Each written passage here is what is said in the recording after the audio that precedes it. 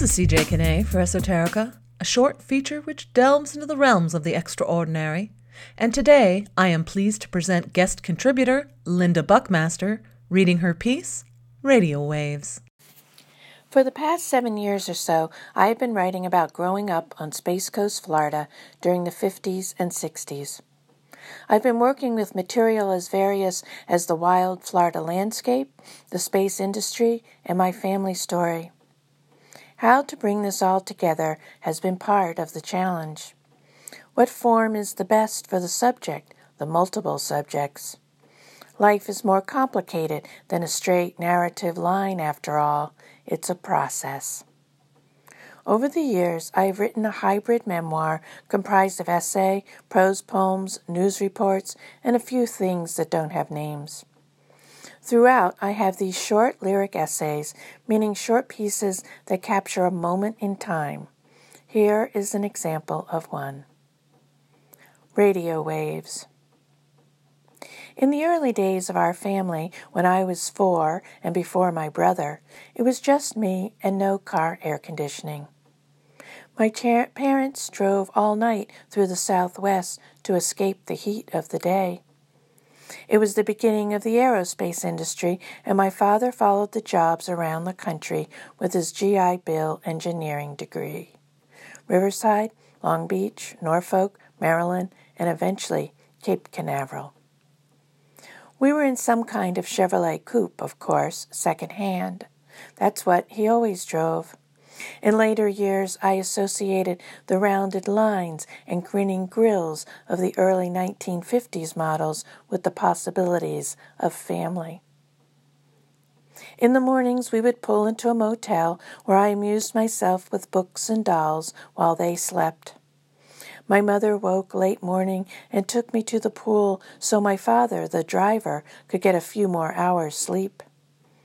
After lunch in the car, he would joke and sing loudly in what he called his whiskey tenor. When the moon hits the eye like a big pizza pie, that's amore, he sang, never finishing a whole song. We drove through the afternoon and evening, the desert landscape rolling by. After a long sunset, the funnel of the headlights revealed just what was necessary to know of the road ahead.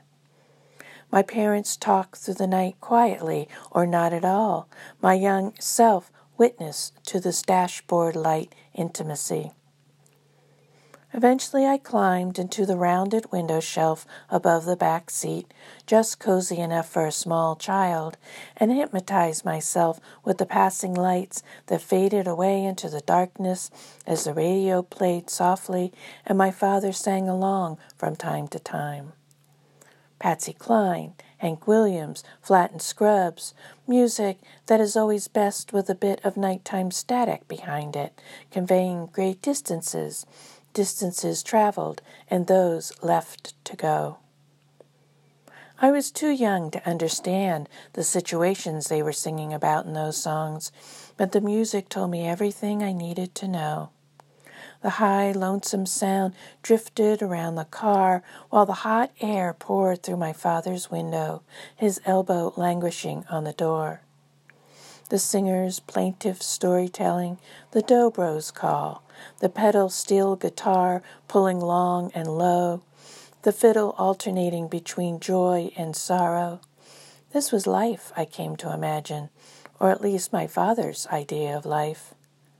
From those songs, I learned about loneliness and longing and loss, real or imagined.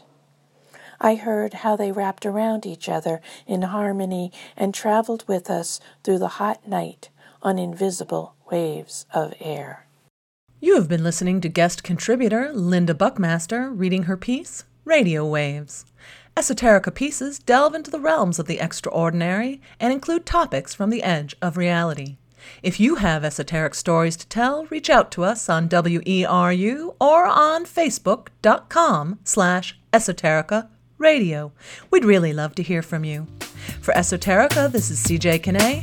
Thanks for listening.